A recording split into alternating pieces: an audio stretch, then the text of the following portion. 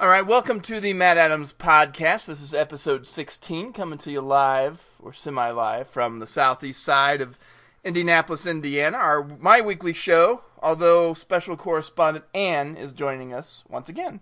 Hello, everyone. This week we're going to talk about something that everybody on the internet is pretty much talking about, and that is Avengers Infinity War.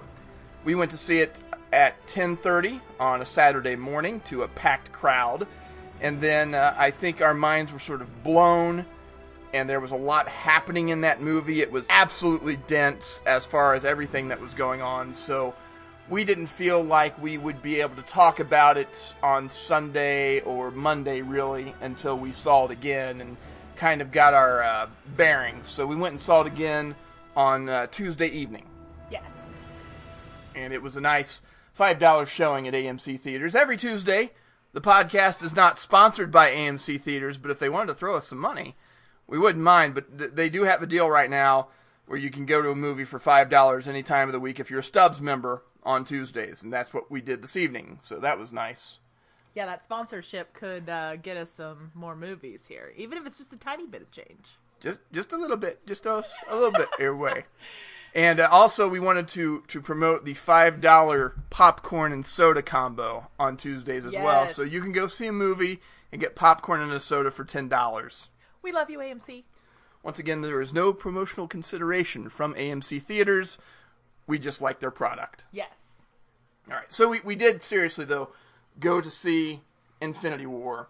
And it is the culmination of 10 years of the Marvel Cinematic Universe. All started with Iron Man in 2008, and we've made it all the way up through a bunch of movies that I'm not going to name, because if you want to hear my thoughts on all of the Marvel movies, you can check out my Marvel MCU podcast, in which I rank all of my movies up until Black Panther, because at that point, I hadn't seen Black Panther yet. That ranking just goes through Thor Ragnarok. How many of these movies do you think that you would have had to have seen in order to enjoy this movie, Anne? Really, the nice thing about the Marvel movies is that you can really go in fresh. If you want to just go in and see one without really seeing the others, they do a pretty good job in the writing of kind of keeping you on track, like on pace with what's going on. But honestly, it wouldn't hurt to watch at least, I think Infinity War is probably the exception to that, yeah, don't you? It really is, because normally you could go into the individual ones and just go in without seeing any of the other movies, if you're not a nerd like the rest of us. And you'll certainly get more if you've seen the other movies, but you can go into it, and they kind of give you the background within the movie that you need, and that gets you set up so you can enjoy it and understand what's going on. Oh, yeah, but you're right. I would say you're right. The Infinity Wars is probably the exception, because if you hadn't really watched some of the, especially the earlier Marvel movies, you wouldn't know about Thanos. And he's one that's kind of been kept in the background a little bit. Oh, yeah. He's this looming, almost abstract yes. Threat that sort of looms over the whole series. And he's been sort of the menacing character behind some of the things that have happened. Like in the Avengers movie. Right. They talk about how he was the one, really, ultimately, he was the one, and we saw that in an after credits clip, that he was the one that basically sent the aliens, led by Loki, to Earth in the first Avengers movie. So, really, he's been kind of in the background. Just kind of pulling the strings, biding his time, waiting for his moment. He's the puppet master. Absolutely. But, yeah, and at first I thought maybe the Collector would be the puppet master, because he looks like the puppet master. You love the Collector so much. I love him so much. And, of course, he's played by the great Benicio del Toro. And Benicio, I mean, of course, he doesn't disappoint in this movie either. He is... in his 30 seconds that he's in it. Yes, but it's a great 30 seconds. It is. And you gotta love Benicio. I mean, I loved him in the new Star Wars movie. Yeah, DJ. Oh my gosh. Loved him. So anyway, but I thought maybe the Collector would play a bigger part, and that maybe he was working for Thanos. But in the end, we find out, of course, in the Infinity Wars, not to spoil anything, really, there's no spoiler to say, but we find out he doesn't work for Thanos. Right. So that's kind of a bit of a Sad thing for me, because that means we don't get to see very much of the Collector. And we should probably mention, if you have not seen the movie yet, we are going to talk about some heavy spoilers, and that means we need to sound the spoiler alarm. Spoilers! So if you haven't seen Infinity War, this is probably the time that you need to tune out. We're not going to talk spoilers right away, but, basically from this point forward, if there's any big deaths or any big moments from the movie, we're going to talk about them. If you haven't seen the movie yet and you don't want to know about it, then, click this off, go see it, and turn us back on later. But this message will self-destruct in 5 seconds. And I do think I think audiences don't have to have seen every single MCU movie to understand Infinity War. True. Fans who have seen all of the movies will get more out of it. Oh, yes. Especially when it comes to the Infinity Stones. I think if you're not a Marvel fan, if you haven't even picked up a comic book or read something on the internet or even just talked to other Marvel fans or, like you said, seen the movies, it's going to be hard for you to you do get a little bit of a rundown. Wong, who is the kind of sidekick to Doctor Strange now. He gives you the primer. He gives you the lowdown on what's going on with the Infinity Stones. But really, you don't really put together the whole effect of the Infinity Stones and how they connect to the other movies and how it all comes full circle until you see them in Infinity War. So I would say that you would have had to have seen, if you were to just pick and choose, some MCU movies to see, I think you would have had to seen the first Iron Man movie. Oh, definitely. Because that's your foundation that sets up the whole base. I think it would be helpful. You don't necessarily have to see Captain America: First Avenger, although I really love that movie, but I think The Winter Soldier and Civil War are important to see. Probably Age of Ultron and the first Avengers movie. Yes. Guardians of the Galaxy, at least the first one, just so you're kind of familiar with the tone and those characters. Yeah. And probably, I would also say Doctor Strange, which I normally wouldn't say because it's a pretty good standalone movie, but Doctor Strange is in Infinity War a lot more than I was expecting. So yes. I think you kind of need to see that one just to understand what that character is about and what his capabilities are. Yes, because his capabilities and who he is, what he can do, plays a huge part in their battle against Thanos. It really does. And it's not like you cast Benedict Cumberbatch and then you're just going to put him on the bench. Oh, God, no. But he's a relatively new character. He's not interacted really with any of the other guys except for Thor, and he had a cameo in Thor Ragnarok. But other than that, we really haven't seen that much of Doctor Strange, and he plays a much larger role in this movie than I was expecting. Would you agree with that? Oh, yeah. I mean, I was expecting him to play a role in the Infinity Wars just because he possesses one of the stones. And when we've watched Doctor Strange, it's like the other movies, you don't always realize it's an Infinity Stone until the very end. Yes, they talk about how it's very important to protect an Infinity Stone, and that's what the Eye of Agamotto is, that allows him to manipulate time. Spoiler alert. But yes, I mean I'm with you. I did not expect it to be such a big role, but when you think about it, it makes sense. Oh, it makes a lot of sense. Not only is he the only person besides Thanos that has the ability to manipulate his environment, because when Thanos is wearing the gauntlet, he can basically do anything. He can manipulate his environment with the Power Stone. He has, obviously, Loki. If you want to watch another movie that has reference to the Infinity Stones to keep you not lost, but of course you want to see Thor's muscles and you want to see Tom Hiddleston at his greatest, you can watch the first Thor movie. Well, it is tough. Everything is so interconnected, but I'm just saying, if you were to make hard cuts as to what you needed to see before you got into this movie, because there's some stuff that you're going to miss, because if you don't watch any of the Thor movies, then that first scene of that movie picks up right from the end of Thor Ragnarok. Yes. And that relationship between Thor and Loki is probably going to be lost on you.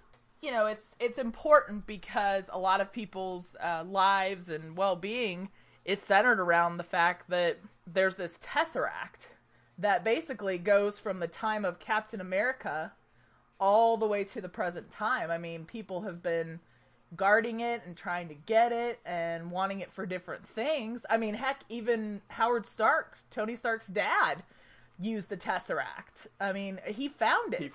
When he was looking for Captain America. So it's really the one that I think has affected the most people. Everything that you find out about the Tesseract, they pretty much rehash in the Avengers. Yeah, and the reason that the movies that I mentioned, mostly Iron Man, because that's the foundation. Oh, definitely. I said Winter Soldier, but that's sort of selfish because that's... You like Winter Soldier. That's like my second favorite of all of the Marvel movies, with the Avengers being my top choice. Well, and that's why I said something about Thor, because I have to say Thor's my favorite movie. I know it's one of your favorites. You can probably skip Winter Soldier and just move on to Civil War and just know Cap has a friend who died years ago, and he came back, and Cap's very protective of him. And you need to watch Civil War because it sets up it's the last time we've seen a lot of these characters together. Yeah. And it fractured them, and now they're in a situation where they have to get the band back together. Yeah, Civil War is very important. And Age of Ultron is the other team-up movie, which means a lot of the characters that you see in this movie have roles in that one. And it is your introduction to the Scarlet Witch, and it is your introduction to the Vision. Mm-hmm. So that's why I chose that one. The Avengers movie, obviously the first one, because you get all the characters in there. You get Loki, you get Tesseract, and then Doctor Strange is probably an odd one because you don't really think of that one as being an essential viewing, but I think it would help with Infinity War for somebody who's not necessarily familiar with a lot of the Marvel movies. Yes, because I think other than Captain America, in my opinion, Stephen Strange is really the only Avenger, so to speak. I don't know if he really can technically be an Avenger, but he's really the only character in Infinity War, we'll say that can go head-to-head with Thanos. I mean, he's got the powers to do it. Yes. Everybody else has some pretty good chops, but I'd say the two out of there, three, because Wanda's pretty strong. Wanda's strong. Yeah, Wanda's pretty strong, but I'd say probably the top two would, and no offense to Tony Stark, but it would have to be Captain America and Doctor Strange. But I wouldn't say that I was not surprised when, Doctor Strange played a big part. I was really happy because, I like the character, and I like Cumberbatch. Yes, they cast Benedict Cumberbatch, which was an excellent choice. I know most people were kind of like, what? When it happened with the Doctor Strange movie. But really, I mean, he's been a great asset to the Marvel movies. And he plays very well off the other characters.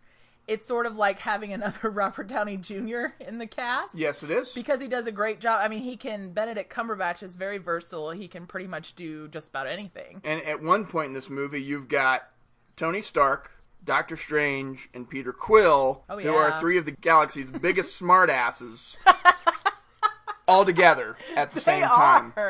They are. It's fun to see them play off each other. Yes, I definitely think so. And then you throw Peter Parker in there. Yeah, poor Peter. And Peter is just... wide-eyed, poor little Peter Parker. But he got some good quips. Oh, he was good. Yeah, he was good. So. It's a lot to take in, and I think that you're going to get the most enjoyment out of it if you've seen all of them, but there's that handful of movies that if you've at least seen those, you're not going to be completely lost. But I'm not sure that someone who hasn't seen any of these is going to get much out of it. Because... usually in a movie, even when one's a sequel and you're familiar with the characters sort of get reintroduced in a way. I've been doing this, or I've been doing that. There is really none of that in this movie. Once this thing kicks in right at the beginning, it goes, and there's really no time to stop and breathe and say, this is what this character's been up to. This is what this character's been up to. Because once the threat of Thanos presents itself, everybody's got to spring into action, and they pretty much have to cast aside anything that they're doing, and they have to, come to it. And that's what they've been preparing for the last, 10 years? Yeah, 18 movies. That's why they've done so many movies, is so that when Infinity War rolled around, they could just jump right in. And it really is a nonstop action movie. I mean, they start at the very beginning, and there's a couple of pauses for, certain explanations. But you're right. You really should see at least a couple of the movies. I would say definitely Avengers and maybe Civil War. Age of Ultron, if you're feeling frisky. just to kind of keep yourself kind of in the know. Because you'll get the Scarlet Witch and Vision stuff out of Civil War that plays a big part in this movie. But if you're interested more in the background of those characters, then Ultron helps with that because that tells you how the Vision was made and everything. But again, it's tough because there are so many of them and there are so many characters. And the good thing about this movie is while it is nonstop action, there's a lot of humor in it. And it's got some dark themes. It really plays with some dark themes in this movie. There's still a lot of really great character moments. You know they did a lot. They put a lot of care and attention to making sure, even though they're juggling this cast of probably 30-some characters, if you count Thanos and his new guys and some of the cameos, they try to make sure everybody has at least a moment, like a big moment. Well, and I think what you're also kind of driving at, too, with the moments, I think they're at least two that I can think of with character moments. Now, there's character moments as in Captain America shows up after being gone for 2.5 years. But then there's also the idea of fleshing out characters for character moments. And I think two of the big ones were definitely the relationship between Vision and Wanda Maximoff, who we knew were going to play big parts in the Infinity War movie. They've been kind of sort of moving a little bit baby steps towards a relationship between the two of them. And we really start seeing it in kind of a little bit in Age of Ultron, but just really, at the very end. Yes. Just a little moment between the two characters but at the end. But they really kind of start moving. Civil War really started to move that forward. Yeah, they really start moving in Civil War to the point where in Infinity Wars, there is a connection between the two of them that's very strong, very emotional, and you really got to give props to Elizabeth Olsen and to Paul Bettany because they both played those characters so well. I mean, you can definitely feel the emotion between them because they also knew that with, Thanos coming to Earth in search of the Infinity Stones, their time was very limited together. So that was a big character or characters moment. The second one, I would say, unexpectedly, and we've talked about this, is Thanos. Thanos had some character fleshing out in Infinity War that we were not expecting. Well, one of the common criticisms that a lot of people will talk about with the Marvel movies is a lack of good, strong, deep, layered villain characters. A lot of the villains tend to be one note. Now, there are some of them that people say are one note that I really like Red Skull and Ronan. And it may just be because I like the actors behind those roles so much. And the funny thing is that we look at them as, one-side characters or come-and-go characters, but they're going to be back. Yes. Red Skull, spoiler alert, Red Skull makes an appearance. Red Skull out of nowhere. Yeah, Red Skull out of nowhere looking like a Dementor floating down on the planet where they're going to get the Soul Stone. Red Skull appears in the Infinity Stones. We thought he was done for. And then we're going to see Ronan again. Yeah, we'll see him in the Captain Marvel movie. So, which is set in the past, so it's not like he survived. It just shows that Marvel can continue to surprise you. You think it's a one-layered character. Or Loki. Loki was supposed to be, the evil, quote unquote. Thor's brother was supposed to be kind of the adversary in the Avenger movie. But we know if you watch the original Thor that there's a lot of layers to Loki. There's layers to Loki. So that always makes it kind of bittersweet too. Loki's never been a mustache-twirling villain. He's always had layers. He hair flips. He doesn't mustache twirl. He flips his hair. He's always had a sympathetic side to him because even when they're at the end of the first Thor movie, where he's screwed everything up, but there's that moment where Odin and Thor are like, come with us, Loki. We can fix this and everything will be okay. Loki's kind of horrified by where everything has gone, and he just lets go. And then the next time we see him is in the Avengers, where he is the main bad guy, bringing in the Chitauri and everything. So he's been a good villain. And then Killmonger from Black Panther, I think a lot of people say is a really good villain because he's one of those guys who sees the world in a certain way and thinks his way is the right way and is the hero of his own story. aside from that, you get a lot of guys like in the villain in Ant-Man that's just kind of a dark reflection of the hero. And in Iron Man, even the first 2 Iron Man movies, it's a character that's a dark reflection of the hero. You know, and then the first Iron Man movie, it works okay because the rest of the movie's so great, you don't really think too much about the climax not being great. In the second Iron Man movie, when you've got the Mickey Rourke character in there, it doesn't really work very well. And so there are a lot of movies like that where people say the villain is not strong. But boy, were they surprised by Thanos, I would imagine. They spent a lot of time to develop Thanos. Now, the writers and the producers, the directors of this movie have described this as being Thanos' story, and I think it is at some level, but some people have gone so far to call him the protagonist of the movie, and that's, I mean, it's accurate to a point because he is really the one character who has a fully developed arc from beginning to end and struggles and has a goal that he accomplishes. But I don't know if I would go so far as call him the main protagonist of the movie.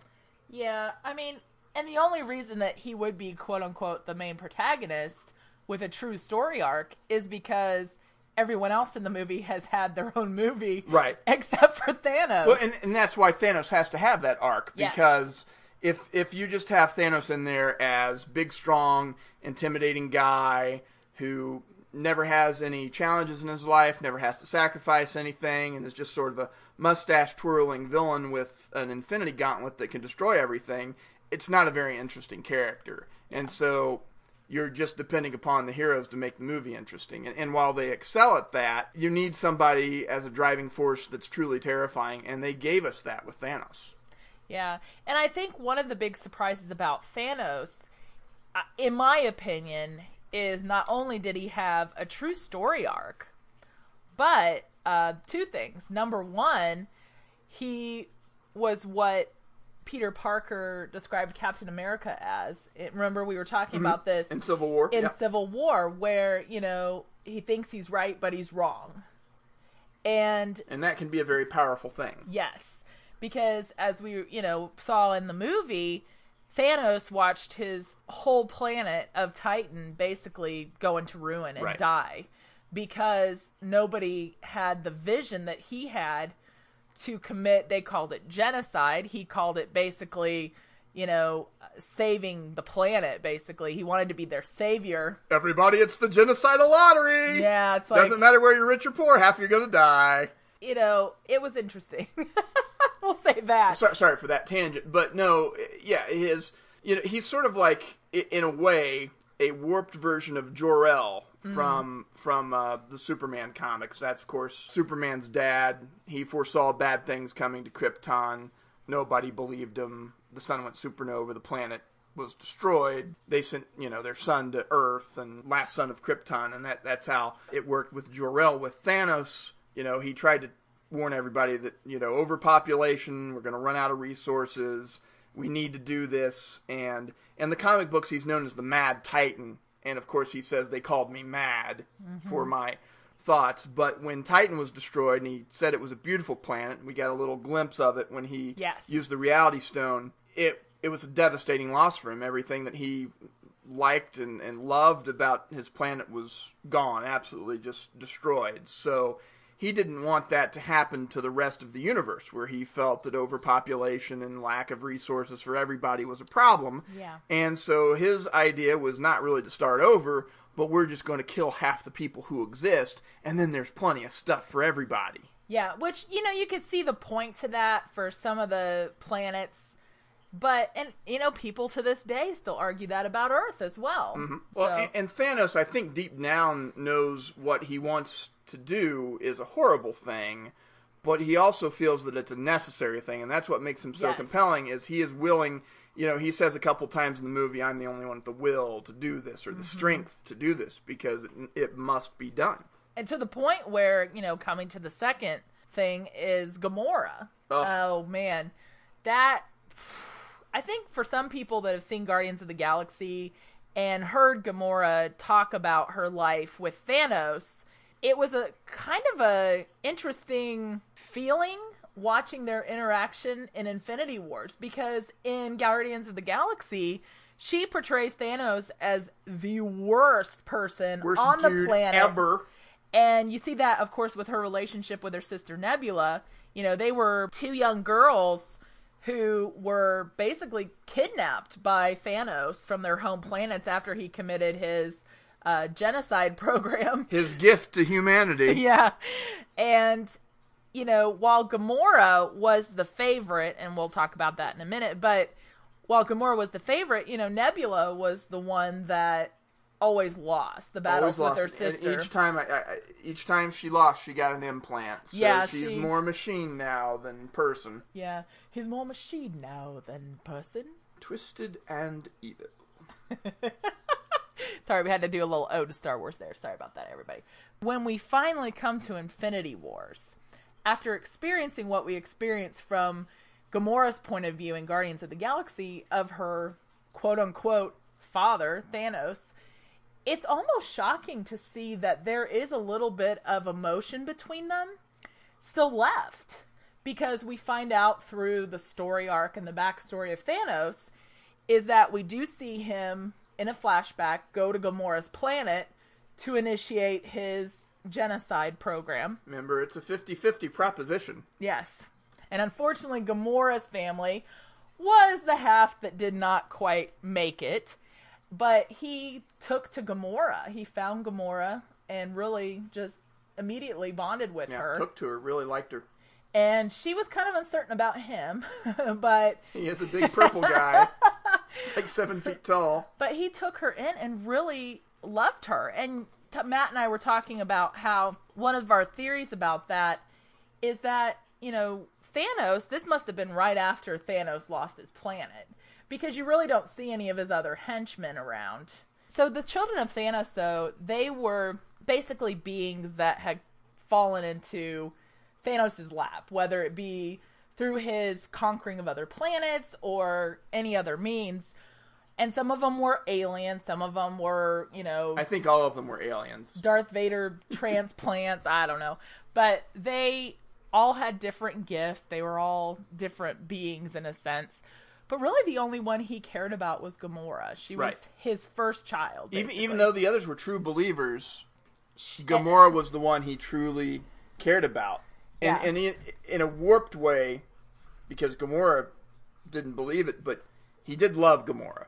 Yes, surprisingly. You know, even though, and they talk about this in the movie, even though she said how much she hated living in his, living in a ship, hated the food, hated the training, hated everything. Yeah. For 20 years, she hated all of it. Spoiler alert. But yet, when they were on the planet of nowhere, when the Guardians of the Galaxy first confront Thanos, because he's gone to the planet to get the reality stone from the Collector, which Thor had placed back in the day, way back in one of the other that was movies. After, I think, Thor: The Dark World. I think. Wow, that was this is where your knowledge really gets tested. But they go to nowhere, and through some kind of miracle, she injures and mortally wounds Thanos. And he's really upset about it. Very sad. Why? Why would you do this to me? Yeah, he was upset, and she was crying. She was upset. It was a hard thing for her to do. Yes. Even though she'd been through all this crap with this guy, she still cared about him. And you know that part of her was like, why am I crying? Because I hate this man. But at the same time, you really saw how much emotion she had. And then, of course, whoosh, the reality stone reveals that Thanos is actually alive. Everything is burning. Everything is burning. The Collector is already dead. It's just a whole big fake out. And he basically kidnaps Gamora. Fast forward through the rest of the movie, they go in search of the Soul Stone. To obtain the Soul Stone, well, of course, after Red Skull comes... Just appears out of nowhere. Out of nowhere. Seriously. Dementor style. I mean, it's great. I mean, at the end of Captain America, it's always been a debate as to whether the Tesseract destroyed him or whether it teleported him. Now we know definitively the answer. He got beamed across the universe somewhere. So they're standing on the cliff there after Hugo Weaving sort of the sound-alike, comes out of nowhere and just, tells him that he has to sacrifice someone he loves to get the Soul Stone. And then, take it, Matt. At this point, he's got 3 of them, right? And so he needs the Soul Stone, the Time Stone, and the Mind Stone. Yes. Correct? Yes. As Anne mentioned, Red Skull, out of nowhere, explains in order for somebody to get the Soul Stone, there is a price that must be paid. That price is you must sacrifice someone that you love. For Thanos, it's funny because Gamora has been brought there to that planet where the Soul Stone is. I always want to call it Vermeer, but that's actually a planet from the Mass Effect video game. The name is very similar to that. Vormir? Something like that. She goes there with him, and once Red Skull informs the Mad Titan that he must sacrifice something that he loves, Gamora thinks she has won the moment, because she basically is in his face, and she's like, you don't love anything. Exactly. You don't love anybody. And she's throwing gang signs. Booyah! You're so close to what you want, but you're never going to be able to get it because you never love anything in your life. You like to kill, you like to torture, you like to destroy, but you don't love. And then it's at that moment that you realize Thanos did love something in his life. He loved someone. He turns around and he's crying. He's crying. This big purple Grimace guy is crying. I love that quip. Quill calls him Grimace. And he's crying and he's emotional because he understands now the price of the sacrifice, and that is Gamora, who he cares about, who he loves, in order to get this stone, which the other stones are somewhat within reach because he knows where Doctor Strange is, and he can get the time gem from him, he thinks. And he also knows where the Mind Stone is. It's on Earth with Vision, who he's already sent his henchmen to go and retrieve. So he just needs to get this one on his own, and then he'll worry about the other 2. He's so convinced in his convictions that he's right in what he's doing for the universe that he takes Gamora, and in slow motion, with the music swelling, and she's yelling, but there's no sound coming out because it's so dramatic, he takes her, and he throws her off this cliff, and she falls to her death. And this guy, who we think of as the worst person in the world, this monster, can't even look. He closes his eyes, and he looks away, and he's got a tear running down his eye, and you're just like, this is a different type of villain. Not only is he a very well-rounded, fleshed-out character in that they wrote him so well, and different, like you said, from the cookie-cutter villain, that there's also the fact that one thing that helps is that he is so well done CGI-wise. CGI work on Thanos is A1. Top notch. I mean, I don't know, maybe I'll go back and watch it again and really scrutinize the movements and stuff. I don't really think there's a moment in the movie with Thanos that doesn't work, that doesn't, that looks, oh, well, that's clearly CGI, and it takes you out of the movie. There's a couple moments with some of his henchmen, and we can talk about that a little bit later. But with Thanos himself, I think the computer work and the motion capture stuff with Josh Brolin is absolute top shelf. It is. It's fantastic, and so much better than some of the other glimpses that we've seen of Thanos in the other movies. I know the first end credit scene we saw of him, 9-10 years ago? Well, that would have been 2012. Oh, with the Avengers. So you're right. Okay. I thought maybe it was sooner than that. So it's a far cry from what we see in some of those after credit scenes and those cut scenes, just really short glimpses we see of Thanos over the years. Because they look more animated, but I think a lot of that has to do too with, I don't think they really knew who they were going to cast in a sense. Yeah. And so they didn't really have the human motion to really make him look. Plus, they weren't close up, really. No. And whereas this is really in your face. Because the first time we see Thanos is at the end of the Avengers, and it's just sort of, it's close, but it's just sort of a side view. Yeah, and he does look very animated in that. He looks very animated. I think the coloring's a little bit different on him. His color of his skin. And he obviously looks nothing like Josh Brolin because they had not cast Josh Brolin in that role yet. And the next time we see him is in Guardians of the Galaxy, where he has a very small role in that. Mostly, I'm sitting on a floating throne type of deal. And he looks a little bit more like he looks in this movie, just because you can tell that they did the facial modeling off of Josh Brolin. Yeah. And then I think the only other time we really see him is in the credits for, I think it's Age of Ultron, where he's just like, fine, I'll do it myself. And he goes and he grabs the Infinity Gauntlet. But you can definitely tell the evolution. I mean, the CGI work that they did in Guardians was just okay compared to, you know, what we saw in Infinity War, the graphics that we saw in Guardians of the Galaxy for Thanos. It's in television. Oh, yeah. And following the CGI thread, the other characters, the children of Thanos, were the other big CGI characters, and we agreed that most of them were fantastic looking, considering that they were basically right there. The camera was right in their face most of the time.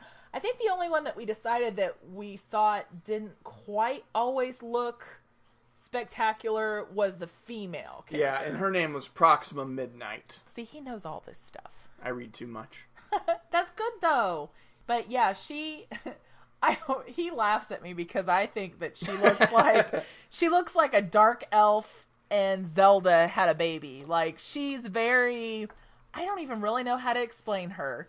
She's sort of animalistic, but at the same time, she's definitely like a human. She's got the most human face of all of them. I think of all which makes her very difficult to CGI, right. In my, you know. Right.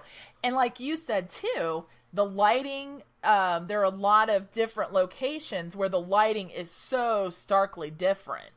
You know, we go from the dark subway station in Scotland, where we first really kind of see her engage with the Avengers.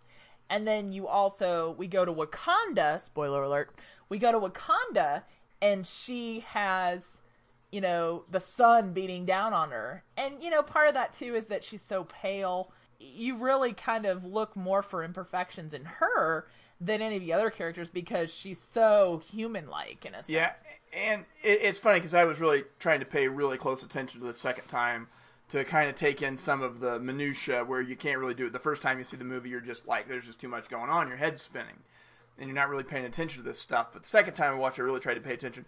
Proxima Midnight looked pretty good in the darker scenes in the subway and stuff. But once you got to the Wakanda, it was really hit or miss as to whether or not she was believable. Oh, yeah. And I think Ann has a good point on that, is of the faces of the children of Thanos, or the horsemen, or whatever you want to call them, they're all pretty convincing, but Proxima Midnight is the one because she looks the most human, has the most human features in her face.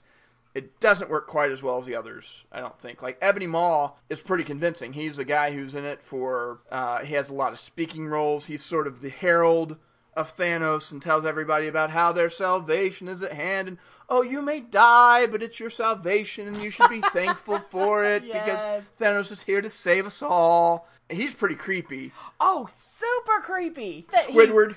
The fact Squidward, they call him Squidward.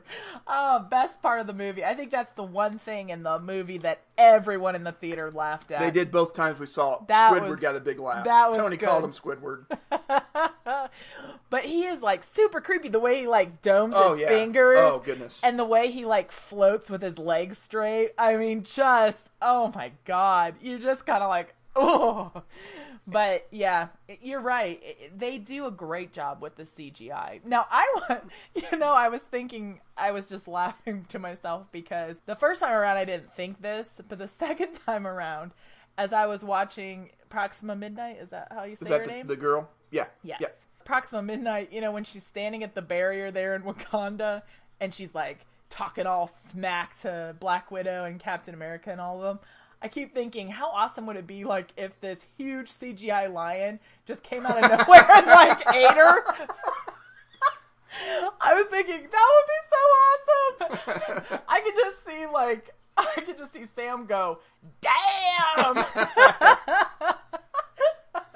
Sorry, it just crossed my mind for some reason, and I had to make sure to tell you that, because it just got a big laugh out of me, because I thought, of all the things to CGI that would be awesome would be a lion that would just come out of nowhere and just... Because she's the one that really talks smack out of all the children of Thanos. I mean, she was so annoying. Oh my gosh. Yeah, Her... I wouldn't say that... the creepy guy... He was Ebony Maw. Yeah, he wasn't as annoying. You know, he was creepy, right. but you were just so freaked out that you just couldn't find him annoying. So, but now I want to know. I know that you had briefly mentioned the gauntlet because you were talking about that, end scene where he was talking. Thanos was basically going, "I'll do it myself." So going to the gauntlet, I was really surprised they talked about the gauntlet as much as they did, and they showed us where the gauntlet came from. I mean, I'm a Marvel fan. To me, it was kind of cool because you hear about the gauntlet. It's in comic books. They talk about it a lot in anything you read online about the Avengers, theories, whatnot. You know about the gauntlet, but you don't know what you want to know sometimes about the gauntlet. And I wanted to know how and where did the gauntlet get made? And we got to see. And the cool thing, I found it cool. Most people were like, say, what? Was that it was made in the same place as Thor's hammer. Right. Both of Thor's hammers. It's basically a magical glove, right. That, because they needed something. Forged from the heart of a dying star. Yes. Just like Mjolnir and Stormbreaker. Mew Mew. Mew Mew. I love that they call Mjolnir Mew Mew. That's what we call Mjolnir. So it's kind of funny to use its real name. Yeah. Anyway, but... Yeah, I was surprised by that we just saw sort of the mold for the Infinity Gauntlet just sitting around Peter Dinklage's shop. Yes. Oh, but it was so neat. It was a nice little quick side note, which that movie was great with quick little side notes like that. And it takes a lot of time and effort and a true intergalactic craftsman to make something like that. Yeah. And, we have to note that going to... What's the name of the star? I can see the spelling in my mind. Not even going to try. Starts with an N. But I can't remember. Sounds Nordic. It's Nordic. It's basically a dying star that's been turned into a forgery, basically. It's where the dwarfs... Is it dwarf? Are they dwarfs? They're dwarfs, okay. Even though they're gigantic dwarfs, which has got to be strange for Peter Dinklage because he's huge. He plays, and if you've seen him in Game of Thrones or anything, they make a lot of fun of him because he's short and he's the imp and everything. So when they put him in Infinity War, he's a dwarf, and they call him a dwarf, but he's like the size of a house. He's gigantic compared to all the other characters, so he's a giant basically. Yeah. And he has, this big, booming voice that sort of makes him sound a little monotone. But it was neat to go there because, obviously, it was very important. They didn't just say, hey, we're going to this star so everybody can see how the gauntlet was made. It was important because not only did we get to see another product of Thanos' destruction, which was how the gauntlet got made. Basically, he went to Peter Dinklage's character... And he was a dwarf... Blacksmith. Thank you. Mm-hmm. I could see you what's the word I'm looking for? What's the word? He basically goes to Peter Dinklage and says, hey... I say Peter Dinklage because I can't remember the character's name. I probably couldn't pronounce it anyway. Yeah, I'm sorry. But... He goes to Peter Dinklage basically and says, hey, I will spare everyone on your planet. It's sort of like a planet because there's he said there was 300 dwarves on this mining colony. Well, we'll say it's like a blacksmith colony, so to speak, in the heart of this star. And they generate their power from the star. And so he goes to them and says, hey, if you make this for me, this gauntlet, and forge it with power... so that it can hold the Infinity Stones, then I'll basically spare everyone. Well, shame on you, Peter Dinklage, because he basically just killed everyone anyway and left Peter Dinklage alive and took the gauntlet. Oh, yeah, and he chopped his hands off, unfortunately, too. He said, your hands are mine. So now poor Peter dinklage has, killer boxing hands because they're made out of, forged metal, but at the same time, not exactly ideal if you're a blacksmith and your whole life, your whole trade is, making weapons. Thor needs a weapon. And a weapon to kill Thanos. Yes. Who has pretty much become a god at this point. Yes. He basically meets up with the Guardians of the Galaxy. Should we backtrack and tell them how he gets there? Nah, we don't have to. Basically... It's like an angel had a baby with a pirate. Basically, we'll just say that unfortunate events befall Thor's ship with all the Asgardian people on the ship. Asgard's not a place, it's a people. Now it's not even a people. Yeah, or at least it's half a people. Half a people. Whatever happened to the other Asgardians? We never even saw that. We never found out. I'm assuming that either they got away or Thanos killed half of them. Yeah, loose thread. But I'm hoping that means, just as a quick aside to Thor Ragnarok, I hope that means that Valkyrie, Korg, and Meek are all okay. Yeah, me too, because they were cool. Yeah, we really didn't see too much. It was all at the beginning, and it was just all, we're coming into this whole huge decimation of Thor's ship. Obviously, we lost some great characters. We lost Loki. Heimdall. And Thor, of course, survives somehow, although we didn't think he survived at first, and somehow ends up plastered to the Guardian's ship, to the glass windshield of the Guardian ship. I love how Rocket's like, wipe it off! Use the wipers! Use the wipers! And then Thor opens his eye and they're all like, ah! Anyway, but so Thor meets up with the Guardians of the Galaxy, and he decides that, in vengeance of, his brother, Heimdall, and all the Asgardians, he's going to go ahead and he's going to not wait for the Avengers. He's going to go to the star where his hammer was made and see if the dwarves can go ahead and make him something magical to kill Thanos. So that's how he ended up on the star. Thor wields his godlike abilities to help Peter Dinklage get the star going, get the kilns melting, and he makes him, ta-da! Stormbreaker! Or I should say it, Stormbreaker. Stormbreaker! You can't just say Stormbreaker. You have to say, it's a bit much. Stormbreaker. Which, how impressed are you? My dad loved Thor, and I had actually heard of Stormbreaker before this movie. I know, your mind is blown, isn't it? It is blown. Yes. I will say that I didn't exactly know it was an axe. An axe is pretty cool, and he totally kicks ass with it. Oh, it is. We've kind of gotten heavy plotty into what's been going on in the movie. We just get so excited. I have to tell you everything. It is great, and I do love Thor's new weapon, and I love the fact that they don't have a handle, and Groot becomes the handle. Groot is like splits himself off and lets part of him become the handle. The best part of this is that Groot is a moody teenager. Yes. Which you see a little bit of that in the... kind of apathetic about things in general. Yeah, you see a little bit of it at the end of the second Guardians of the Galaxy. Is it the second one? Yeah. Yep. And he's basically becoming a teenager. He's playing little arcade games when he should be doing certain things. Right. Not paying attention to anybody or anything, mouthing off to people. But Groot does have some amazing moments where you sort of see him grow up in a sense. Yeah. And one of those is when Thor exerts himself to the point of... He's pretty much going to die unless he's going to be so tied to this weapon, just like he was with Mjolnir, that if this weapon doesn't get made and forged, Thor's done for. He basically needs the magic of the axe. He has overexerted himself unless this magical axe is able to exist. Yes. Sounds hokey, but it works. But yeah, he basically makes him a handle because Peter Dinklage is going, where's the handle? I need the handle. Can someone help me find the handle? And he's running around like a crazy person.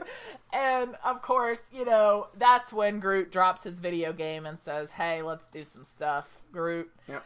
So he doesn't say I am Groot, but he does grow out his arm, makes a really cool Nordic-looking, old-school handle, and chops off his arm. He's like, yeah! It's pretty awesome. And next thing you know, ta-da! Thor shows up with his buddies. And they didn't play the song from the Ragnarok I'm so movie. torn on this, because when Thor makes his grand entrance and he lands, they play the Avengers theme, which is great, because I love the Avengers theme. But one thing that a lot of people loved about Thor Ragnarok was the use of the Immigrant Song, and I think it would have been awesome if when Thor starts kicking a bunch of butt in Wakanda, if they'd start playing that song as a callback to Thor Ragnarok. That would have been neat, because he's, basically he's all electrical and yes, blue-eyed and crazy and just throwing his hammer and kicking ass and taking names, or as Mantis says, taking ass and kicking names. I I do love in that scene that Anne's referencing there with Mantis, they just sort of pause on this long shot of Tony Stark, and he's just absolutely devastated by the hand that he has been dealt with as far as the allies that are there.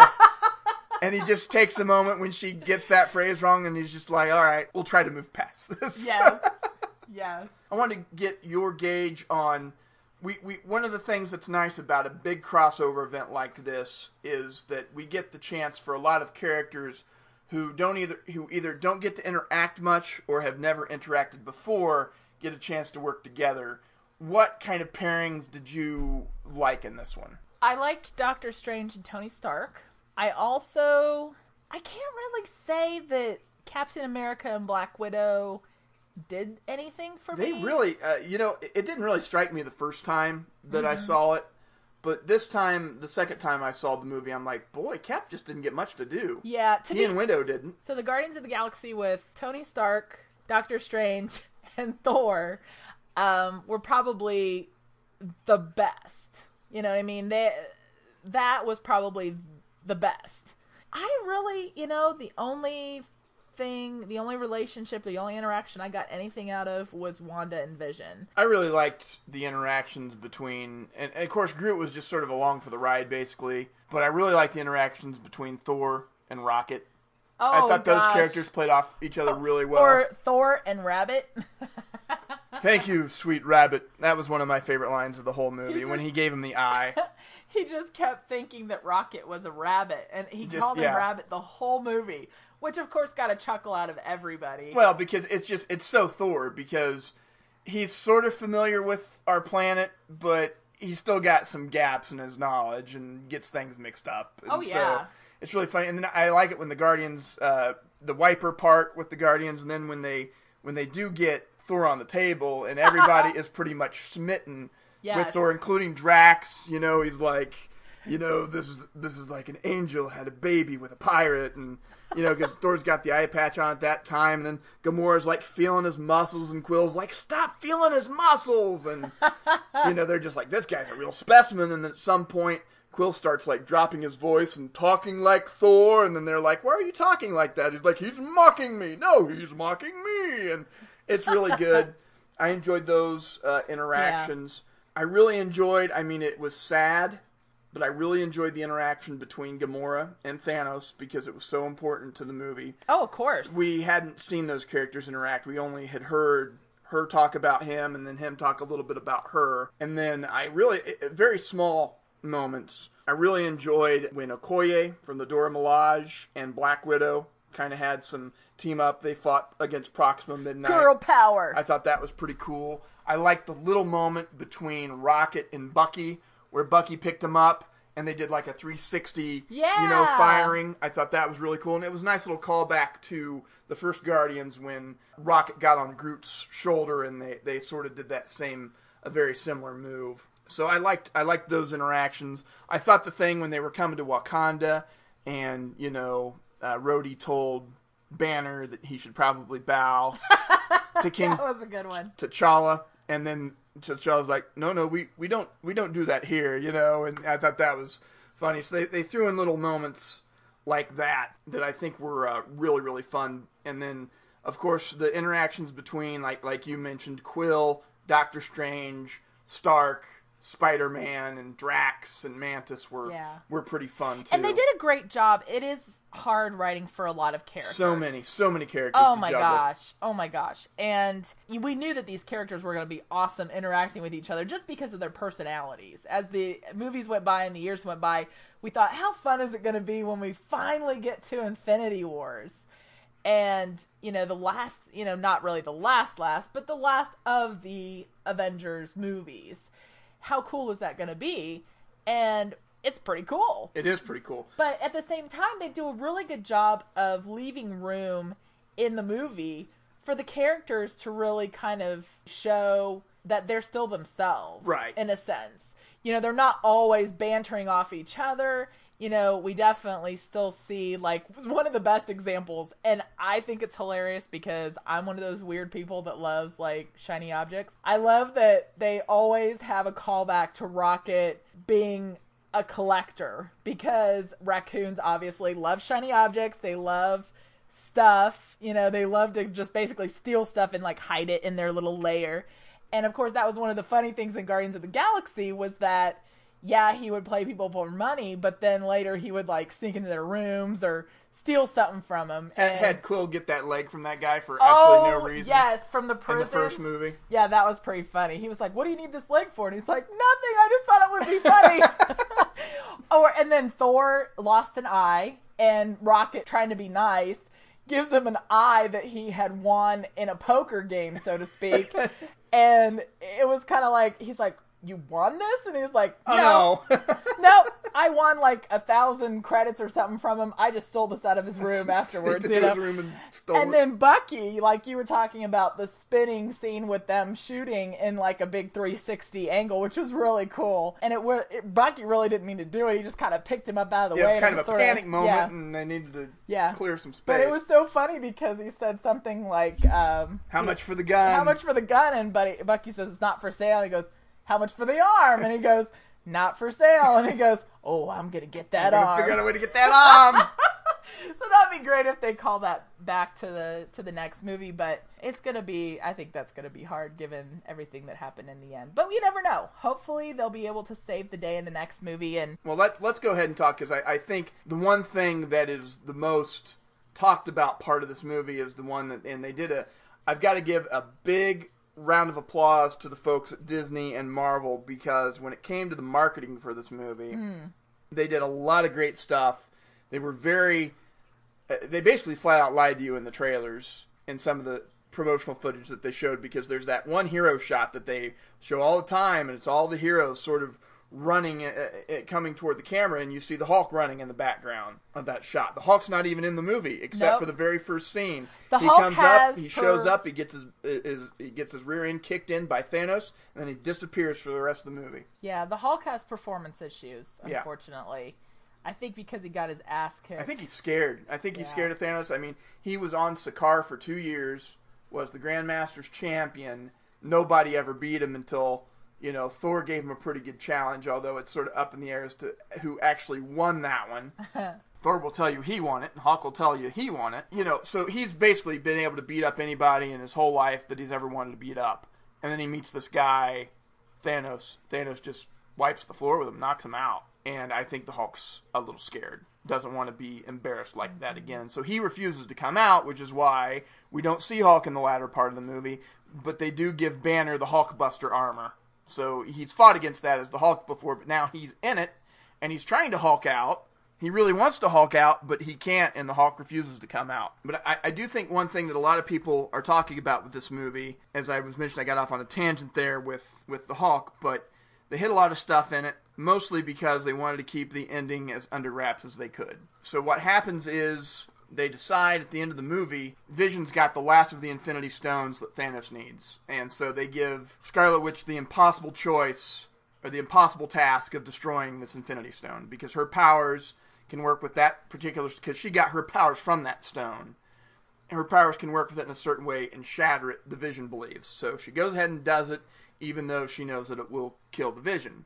And so Thanos is coming at her. She destroys the gem. And you're like, oh, good. Thanos can't get the gem anymore. Yay! But Thanos has also acquired the Time Stone. Thanos reverses time and then plucks so we get to see the Vision die again, which is, thanks for that.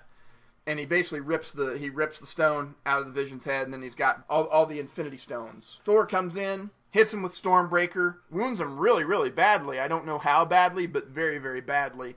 But then Thanos tells him he should have gone for the head. Then he snaps his fingers, and the Infinity Gauntlet looks to me like it's fried after that, and it has served its purpose. Apparently, it's a one-use gauntlet. One-click wonder. And one snap wonder. We should say. Then all of the characters, because half the population of the universe, not just of Earth, not just of Wakanda, not just of the Avengers, everybody in the universe cut in half. People just start disappearing. It's for those of us who follow the movies closely, we know that Black Panther made more than $1 billion worldwide. There's no way that Black Panther's going away. Sony is sharing this character of Spider-Man with Marvel, and Spider-Man is the world's most popular superhero, sells the most merchandise. He's not going to die. So we know these characters who disappeared aren't necessarily going to be gone for good, but it's still heartbreaking. But they're gone for good right now. Right now they're gone for good. I mean, and it was very shocking, wasn't it? The first time we saw the movie, I thought, okay, if they get rid of, because some of the first to go were like Wanda Maximoff, of course. Right, and Bucky. And Bucky. And some of the Falcon. I say the superfluous characters, but they're not superfluous. They're supporting characters. Right, they're not our main Avenger guys. They're the ones that we've grown to like throughout the years that have really kind of added more to the stories that we've seen, and we love them for that fact. They all have wonderful character traits. But they're not the main folks. But they're not the main focus. But then they start in with Black Panther. That one, the first time I saw it, wow, surprised me. Just because I knew how popular of a character that he had become, how popular that movie was, how much I liked that character from Civil War onto Black Panther and into this movie. Mm-hmm. And then to see him go and to see Okoye just like... her mind was blown. What just happened? And we go to Titan, and we see Drax go, and we see Mantis go, and Quill, Peter Quill, who's one of the main characters in this movie. They hit the main characters, and it really gets you. And then you feel so bad for Spider-Man, because this is this kid that Tony Stark has brought into this fold. Probably shouldn't have, but he did. He has become so attached to this kid, even though he'll never admit it to anybody. And because Spider-Man is who he is, he also has a spider sense. And he knows what's coming for him. And he's just like, I don't want to go.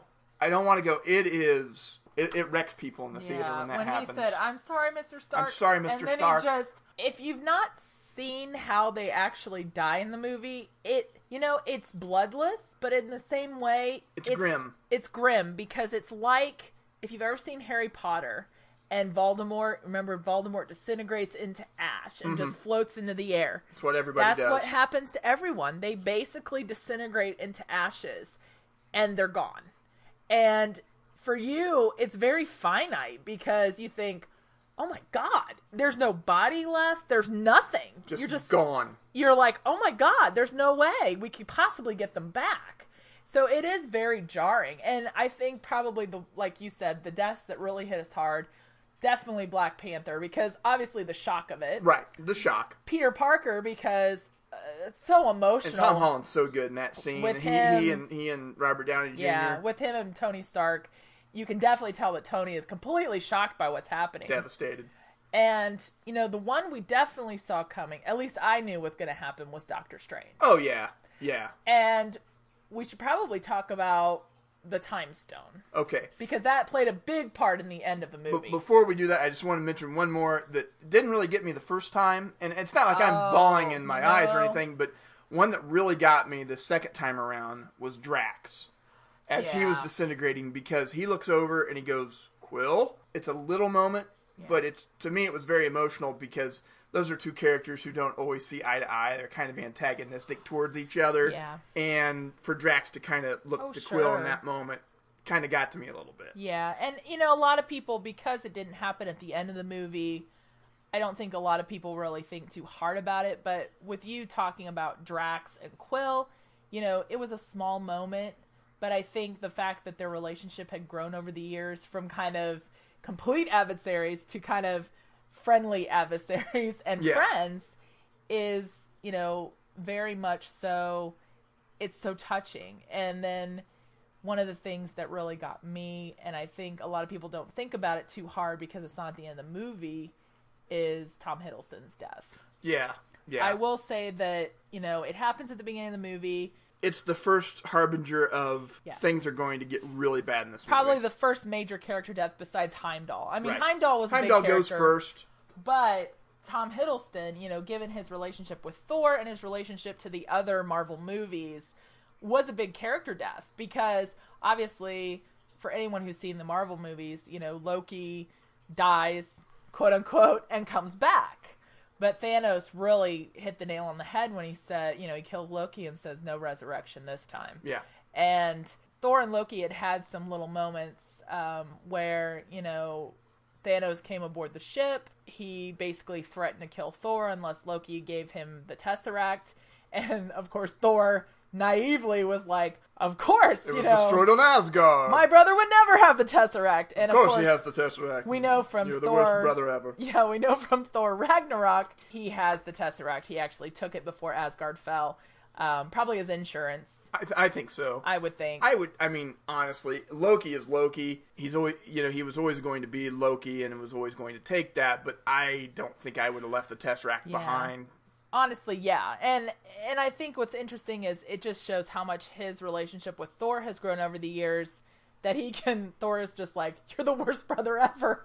But now it's coming from a place of, I accept who you are.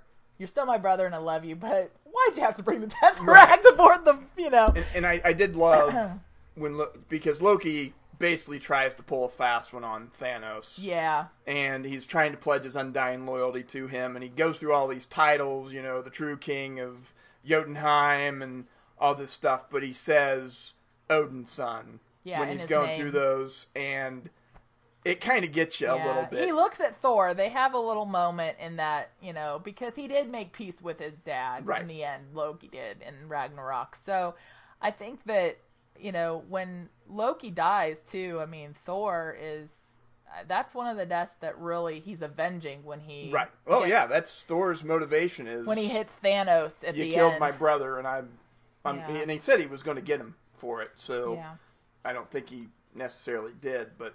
But yeah, that was one that, we shouldn't overlook. I think a lot of people, because they're so shocked by the ending of the movie. Right. You forget that the very first, one of the first things you see is Heimdall and Loki gone off the map. And those two actors and those two characters really, they deserve a lot of praise because, they have been sincere, constant through all the Marvel movies. I mean, they've been great. So and Hiddleston's been such a popular character in geek culture, as Loki. So we want to talk a little bit about the Time Stone. Yes. Because one of the things is Doctor Strange and Iron Man and Spider-Man end up on this ship that's headed for Titan. Yes. And Doctor Strange wants to turn the ship around so that they can protect the Time Stone. Tony convinces him, hey, you know what? Thanos is going to come to Earth. Maybe we should try to fight him on his territory. Not sure it's the best logic in the world, but hey, let's go with it. And Doctor Strange pointedly tells him, okay, we'll do what you want to do, but if it comes down to, your life or the kids and the Time Stone, I'm picking the Time Stone. Nothing's going to stop me from protecting the stone. That is my job. That is my duty. That's what I've got to do. A little bit later, after they've gotten on Titan, and they've talked to the Guardians. They've found the Guardians by that point because they're going to Titan too to confront Thanos. Doctor Strange says he has looked in the future at 14,605 outcomes of how things are going to end, and only one of them was successful. This is a guy who just said a little bit earlier in the movie, no matter what happens, if it's your life or if it's the kid's life, you're going to die because I'm going to, protect the Time Stone above all else. When Thanos is about ready to kill Tony Stark, all of a sudden, out of nowhere, Doctor Strange says, Thanos, if you'll spare his life, I'll give you the Time Stone. And so he saves Tony Stark's life and basically seals the fate of the universe in this way, because that was the 5th Time Stone that Thanos needed. He just needed the Mind Stone after that from Vision. Tony's like, why did you do that? And he says, it's the end game, Stark.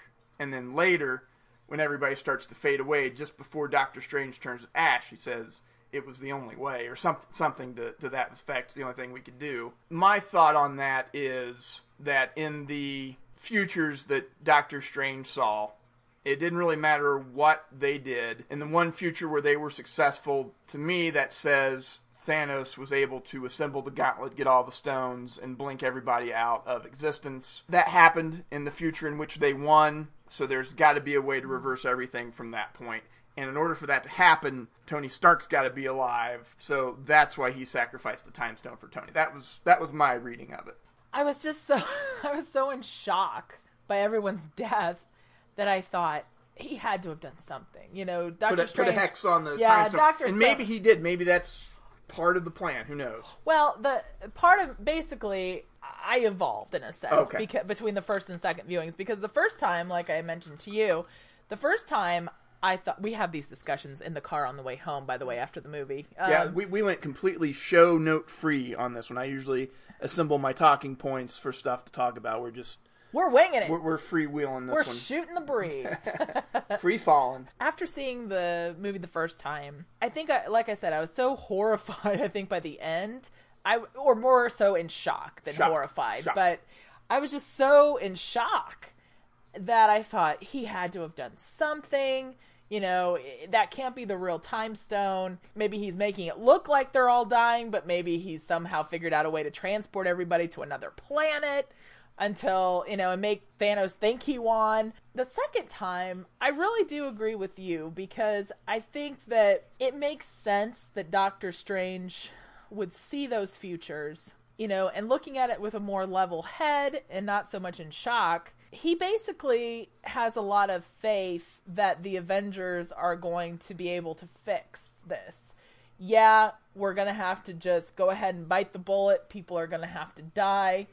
And he's okay with that, because he knows that if he can save Tony, if he can save, you know, the Avengers that are meant to be saved, in the end, it's all going to be worth it, because they're going to be able to stop Thanos. Hopefully, fingers crossed, figure out a way to use the Infinity Stones to basically reverse the effect. But in order to do that for now, you got to take the L.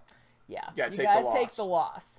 Which is hard for the group to swallow. I mean, when you look at Captain America, when you look at Black Widow, when you look at Tony, at the end of the movie, I mean, they're all just completely defeated. They're all completely at a loss. They're like, oh my God, what do we do now? Well, and these are people who are not used to losing. Oh, no. You know, even when the odds are against them and the situation is grim, they're usually able to rally to their cause and fix things. And Quill's in complete disbelief. Yeah. You know, what did we lose? Tony can't believe it. You know, Spider-Man's gone, and Captain America watched Bucky go. You know, and then after there's like, what happened? He's just like, oh God. You know, he just cannot fathom what's happening. Because he knows just because Bucky's gone, that means half the universe is gone. And they had their chance to stop him, and they weren't able to. This is just my opinion, and I'd be interested to know yours too. I think that probably the most valuable Infinity Stones in the war, I think, will definitely be the Time Stone. And I really think the Soul Stone. I think so, too. The Time Stone, just basically because we've seen what it can do. You know, in the Doctor Strange movies, he was able to put that time loop that basically saved reality or saved the Earth. And then... It was funny because when... I've come to bargain with you, Thanos. When Doctor Strange... We did that, too. On the way home, we thought, how funny would that be if Doctor Strange decided to do the same thing he did in the other movie, where he somehow figured out a way to get Thanos in a time loop, and basically was like, instead of, Mamu, I've come to bargain, it's like, Thanos, I've come to bargain. Pretty good, but no, we've seen what the Time Stone can do, and it's very important, so any moments that they have failed at or that they want to try again, it gives them the opportunity to go and do that. Oh, sure. The Soul Stone, I think, is the real key, too, because the other ones are important because they have different abilities and powers. Well, like the one that was in the Tesseract was in like 4 movies. Right. I mean, but really the Soul Stone... Because they put so much emphasis on this. I mean, it was... Oh, yeah. For a long time, we wondered where was the Soul Stone. And a lot of people's thought was, well, there was that big meteorite that hit in Wakanda, and it gave him all this technology. And then, you know, in Black Panther, he's able to commune with, you know, people who have passed away. And that's sort of like soul. So you thought perhaps that was where it is. But soul power. You thought perhaps that would be where that would go. But then it was they said, Ryan Coogler, who directed Black Panther, said, no, this has nothing to do with the Infinity Stones.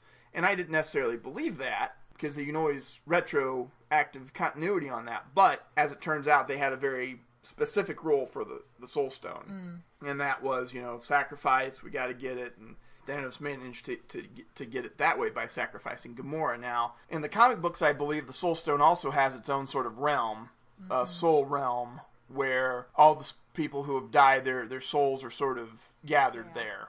And I think Gamora, having been the sacrificial lamb for the Soul Stone, is within the Soul Stone and still has a possibility of being brought back. Yes. And I think all of the people who have died might be in that soul realm and have the possibility of being brought back. Now, what is the price of that going to be? And that is what we're going to find out in the next Avengers movie, because it's very important. We hear Steve Rogers say it, and we hear Vision reiterate it. We don't trade lives for lives. But that's the whole point of the Soul Stone, is in order to get the Soul Stone, Thanos had to trade Gamora's life. I think maybe to get those people back who died at the snap of a finger, there might have to be a sacrifice. Mm-hmm. It might need to be multiple sacrifices, because what we have set up here is all of these new Avengers that have joined the MCU in the last few years are the ones who faded off into dust. We didn't see Hawkeye at all in this movie, but I'm going to assume that he didn't get snapped away. I mentioned Hawkeye specifically because Captain America, Iron Man, Hulk, Black Widow, Hawkeye, and Thor are the original Avengers. They're the ones who appeared in the 2012 team-up movie.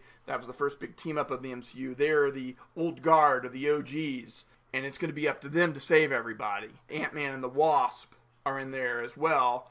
They've got their movie coming out in July. It's not going to have anything to do with Infinity War unless it's in the end of the movie or a post-credit sequence where the events of Infinity War overlap. But they're probably still around too. It's really interesting to see how it's going to be, and I think it'll be the original avenging team that's going to have to fix everything. And I think somebody's going to have to lay down a sacrifice bunt on that. And I think it's going to be Cap. Like you had said before, when we were talking just after the first time we saw the movie, we were surprised that Captain America and or Iron Man didn't bite the bullet in this movie. I thought that was going to be kind of a foregone conclusion, just because they wanted to tell you how high the stakes were in this movie. And both those actors have been in the MCU for a long time, and I just thought this was going to be their swan song, but I think it will be, but it's not going to come till the next movie. Well, and so more so for Captain America, because we know that Chris Evans isn't going to be reprising his role after obviously the end of the Marvel. Well, who knows?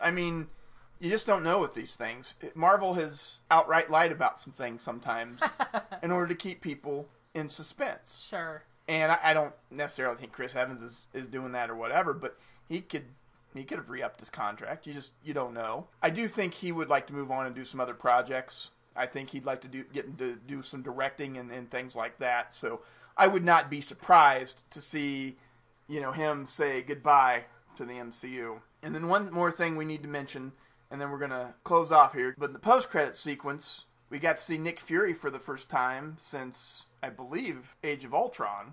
Last time we saw Nick. Yes. Samuel L. and Maria Hill, they faded away. But before he faded away, Samuel L. Jackson got out his space beeper and sent a message out. Sent a message out into the depths of the cosmos, and somebody answered.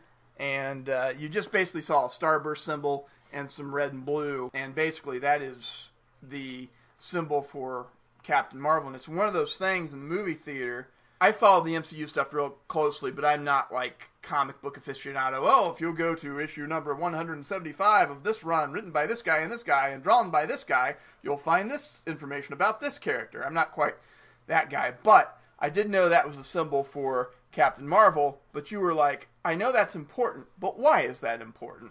Yeah, I was very young in the 90s. I was definitely a child of the 90s. My father was into comic books. My brothers read comic books. But I really didn't know much about Captain Marvel. And really, your dad didn't either, because when he stopped reading comic books, Captain Marvel was a dude. I am just now learning about Captain Marvel.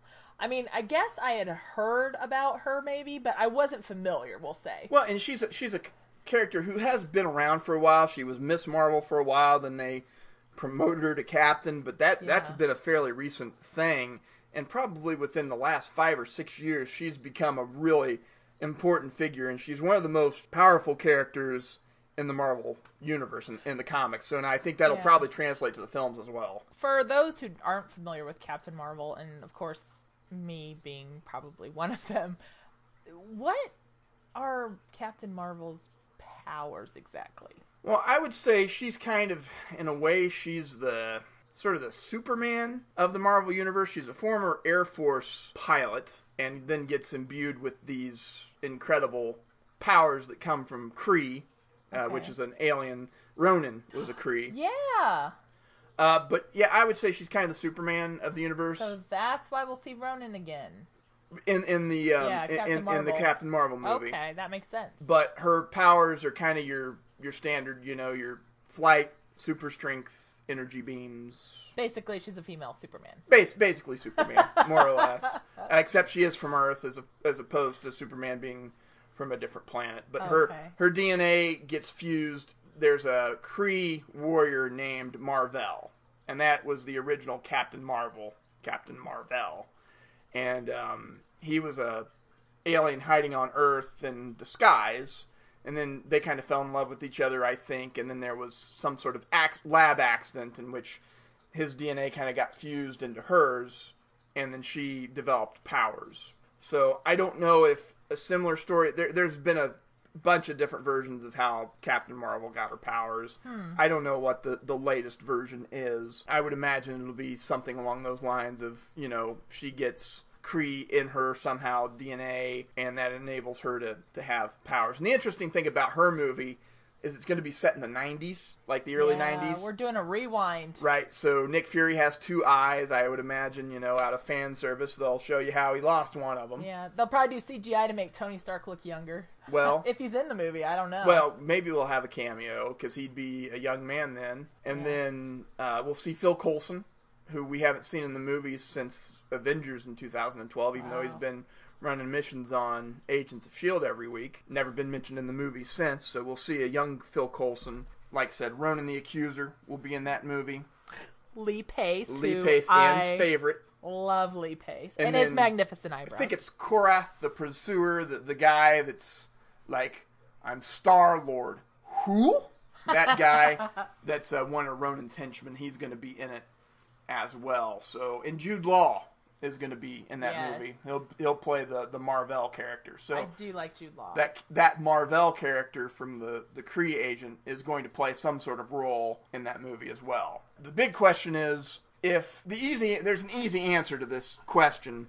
Where's Captain Marvel been all this time? And the answer is, well, we didn't know if we were going to put her in our cinematic universe or not. So that's the real answer. It'll be interesting to see what in-universe answer they come up with for why this super powerful human that is out there with like the power. She is the most, probably other than Thor, probably the most powerful character that you have out there. Where has she been since it's like 90s? Them having this nuclear weapon lying around that they could have used all this time but never did. Right. So it's like, why did you not use this weapon? I'm assuming that for some reason or Nick another... Fury has to have a reason. I'm assuming that she has been running missions out intergalactic and is way far away and would only be needed to be called in under the most direst of circumstances. Yeah. Although you would think a dire circumstance would include a Chitauri invasion. Or an AI murder bot. True. Or that sings creepy Pinocchio songs. Pretty much anything that the Avengers, or many of these heroes, have faced would have been a reason to call in Captain Marvel. But, we'll find out why that is. That'll be really interesting. Just kind of, since we are getting to the end of the Marvel movies, just real quick, who are... Probably after seeing all the movies, who would you say are your favorite Avengers? Or favorite characters in the Avengers? Captain America, probably at the top of my list. I love Cap. I love the first Captain America movie. I love Captain America Winter Soldier, and I love Captain America Civil War. I love everything about Steve Rogers, because this is a guy who was a weak guy and got superpowers, and instead of bullying other people, he's stands for everything good and decent in this world. So I love him. I really like Black Widow. I think she really wasn't in Infinity War that much, didn't really have many moments, but my goodness, in the first Avengers movie, she is an MVP, and I loved her interactions with Steve in Winter Soldier. Well, and she's really cool because she's sort of like a Batman character, like Hawkeye, where... doesn't have any superpowers. Yeah, they're just really highly trained assassins, and... professionals that kick your ass. Cap's powers aren't always the most consistent as far as his strength levels and stuff, because obviously he was able to hold back Thanos, although maybe Thanos was just toying with him or whatever. But I also like that Steve's kind of an everyman, Sure. kind of character, and he gave up so much to be where he is. I just really like that character. The guy that built the foundation of the whole MCU is Tony Stark and Robert Downey Jr. I will never get tired of just the snarky pop culture references of that character. Reindeer games, that was probably my favorite. Reindeer games and the AC/DC, shoot the thrill and all that stuff. I just think it's Point great. Break. Point Break, I love all that stuff. I probably have the most affection for pretty much any of the original Avengers in that team. Sure. Everyone loves the original Avengers. And I actually even like Hawkeye. And a lot of people are like, Hawkeye's dumb. Oh, yeah. What's this guy with the arrows doing? But I always like Jeremy Renner. And so he's up there. And then of the newer people that have been put in, Tom Holland's Spider-Man is so great. Definitely. And so he's one of mine. I like Bucky too, but mostly because of his association. Oh, sure. With Captain America. There aren't too many. People have their favorites, and I definitely named mine. There aren't really too many of the characters that I don't like. Yeah. So, what about you? Who were your favorite Avengers? If you had to name a handful. Well, I would definitely say that at the top of the list would be Thor. Yes. I love Thor. Mostly because, he's a god. He's one of the strongest people in the universe, but yet he's so vulnerable. Especially in the first Thor movie when he gets cast out of Asgard, and he's trying to make it on Earth and failing miserably. And in Infinity War, there's that moment with Rocket where Thor is kind of going through all the stuff that he's lost. And you think about everything over the last few movies that has happened to him. He lost his mom, he lost his dad, now he's lost his brother. His sister was murderous, and Heimdall was his best friend. Heimdall got killed. They were best buddies. Rest in peace, Warriors 3. No one ever talks about them. Because, they had a blink and miss cameo in Thor Ragnarok. Yeah, but I'm sorry, Thor. I agree with that completely. Thor is definitely one of my favorites. I also, I love Iron Man. Mostly because, Iron Man is so complex. Obviously has a great backstory, and it's kind of a neat thing to see someone who he starts out as the last person you would expect to become a superhero, and then becomes a superhero. More so because he wants to change, his reality, like his life, basically. He wants to be someone completely the opposite of who he is. He's not happy with who he is. And so he decides to become someone different. Obviously, he's Howard Stark's son, which I love Howard Stark, and his relationship with Captain America. It's all just so great. Agent Carter. I got to mention Agent Carter, too. Yes, who doesn't love Agent Carter? I miss that show. It's such a great show. Yeah, definitely Thor, and I love Iron Man. I have to say, Black Panther is growing on me. I really like Black Panther. More so than I really thought I would. Obviously I had heard about Black Panther, but I didn't really know too much about it until we kind of came across him in Civil War. They talked about Captain America's shield, vibranium. That was one of their biggest, what they're known for. Right. So Black Panther, I'm really enjoying. I think, like I told you, a dark horse for me that throughout these movies has been Wanda Maximoff. She's a character that I really did not start out liking. Well, I don't think, and I don't think anybody started out liking her at all, her or her brother. I think mainly because I love X-Men so much, and the fact that whole situation is just messed up between the movies and what Marvel owns and what Marvel doesn't own with the X-Men. And then how they portrayed the Maximoff twins, that they're not mutants. They were actually created by the power of the Infinity Stone. She really has grown. I thought she was really good in Civil War. Oh, she was great in Civil War. And then she was good in this movie. Because they asked a lot. We really hadn't seen Scarlet Witch and Vision really interact all that much. They had the one little brief scene in Age of Ultron. They build it in Civil War, and then it kind of has its culmination in this movie. So they really hadn't had a lot of time compared to a lot of the other characters like even the Guardians have had 2 movies for you to get to know those characters. They've had to try to steal those moments, kind of like the characters had to steal their moments together after the events of Civil War, try to make that relationship work. So they had to do a lot of heavy lifting to make you care about Vision and Wanda, and I think they accomplished it in this movie. They actually did a good job considering how little time they had to kind of throw that relationship together in a sense. Yeah, because they spent a little bit of time on that, and in this movie with so many characters and so much going on, spending a little bit of time on something and spending a lot of time on something. Well, and I think, honestly, her character started to grow for me in, is it Civil War? Yeah. I think so, yeah. That would be the movie where she accidentally killed those people when they were trying to save, the civilians in Africa. Yeah. And it was just heartbreaking because, she has these powers, and here she went from being a bad guy to an Avenger.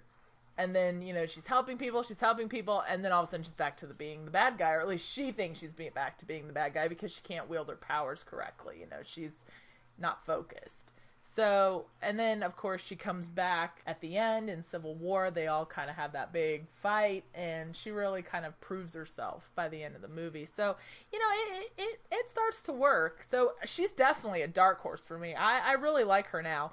Before she was sort of like the Johnny Depp, Captain Jack Sparrow and a vampire all rolled into one. She definitely does well now. So those are probably, I love everybody really, but I think Thor is definitely number 1 for me. This movie's the combination of 18 movies and 10 years worth of stuff in the MCU. Do you think that Infinity War lived up to the hype? I think it did. And I think the fact that they completely surprised us and are wanting to continue to surprise us is a good thing, I think. Do you think the old guard Avengers are gone in the next movie? Or just some of them? Well, the nice thing about something like the Avengers is that it's created so that it can grow and evolve and include more characters. So even if, Thor and some of the core characters like Captain America, Tony Stark, you see that, Thor lost his home planet, so he's probably going to want to figure out a way to rebuild everything. Tony Stark is kind of in that middle part where, he wants to marry Pepper and have a normal life and not have to worry about being Iron Man all the time because people need him. And, Captain America, he's 100 years old and, he's still searching for his place in the world in a sense, in a world that he thought, he was dead from. So, and of course, Chris Evans wants to leave Marvel, if we're to believe, So you can definitely tell that we're expecting some changes, and the fact that the group will have other characters. It's sort of like those superheroes that, like you were saying, like Captain America. In the comics, someone else becomes Captain America. It's kind of a neat thing because I think other characters can become the Avengers. You start out with that core group of Avengers, but people grow and people change, and, the world needs different types of heroes at different times. And so that's a good thing that they're able to change and evolve. I will say one thing that I miss, one relationship that I always enjoyed. It's a smaller one, but the interactions between Hawkeye and Scarlet Witch. Oh, I miss those. And they had their moments in Ultron, and then they had their moments in Civil War. Yeah. I miss those because he was sort of like her father. Yeah. And it was sweet because, he and Nat are buddies. They were war buddies in a sense. But when he's with Scarlet Witch, it's like he's with his kids. He's just so sweet and caring to her and really wants to mentor her. He definitely not only sees an out of control, superhero in a sense, well, anti-superhero when he finds her, but he then realizes, well, she's just a kid. She's a vulnerable, young, naive girl. She lost everything. Who's lost, So he really kind of just basically looks at her and says, hey, you want to live? You got to put your big girl panties on and get out there, but just know that when you get out there, you're one of us. The island is flying. I always like that little exchange. The island is flying. I only have bows and arrows. None of this makes any sense. If you walk out that door, you're an Avenger. But I will say on that note that Infinity Wars made a lot of sense, and it was definitely a good movie. I definitely recommend that people see it. I know that a lot of people, didn't like some of the things about it. They didn't like Vision. They didn't like, but come on. For me, it's very satisfying. I really thought so too. I thought it worked. I thought it plays, yeah. and it has, to me, it does have, even though it reminds me of a lot of the end of The Empire Strikes Back. There's a cliffhanger, but the movie itself has a self-contained story. Yeah. And that story arc was Thanos wants the Infinity Stones. He does whatever it takes to get the Infinity Stones. He accomplishes his goal, and then he can sit on the porch and smile at what he's accomplished.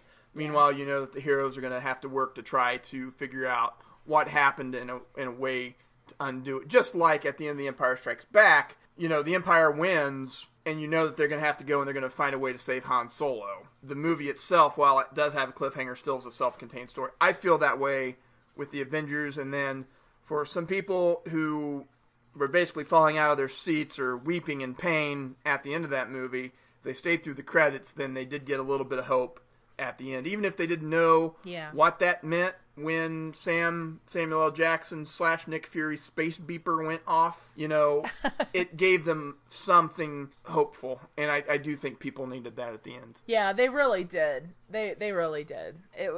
I thought that was a nice little cap to everything, was to introduce Captain Marvel. And it was hard to watch some of the people that you just love go away, just disappear. Disappear. And you think, God, can it get any worse? And you're right in comparing it to The Empire Strikes Back, because it's just so depressing. They need this. They need this to accomplish their ultimate goal of defeating Thanos. And we need to wrap this up. So I think we're going to say goodbye for this edition of the Matt Adams Podcast. Thank you for listening. Any final thoughts, Ann? No final thoughts. Dynamite drop in there, Ann. So you can always find me on Twitter at Statomatty, STATOMATTY, or drop me an email, matt@mattadamswriter.com, matt@mattadamswriter.com. Thanks for listening. Thank you.